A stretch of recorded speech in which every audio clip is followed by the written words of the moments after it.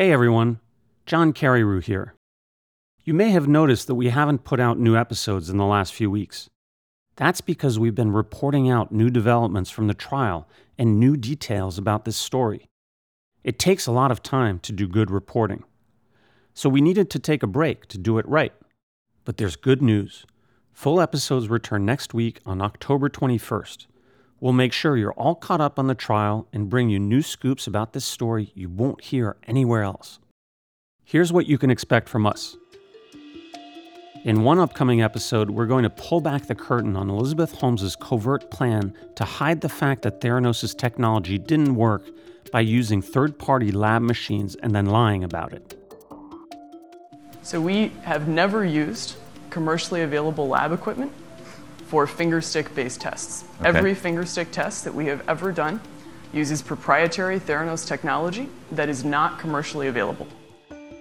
In another episode, we're going to take you behind the scenes of the fake demonstrations Theranos held for investors. So this was not run on Theranos hardware. This was run using Theranos-developed reagents, but run using manual, like hand-operated liquid handlers and manually operated optical detection. So doing what a machine would do, but by hand.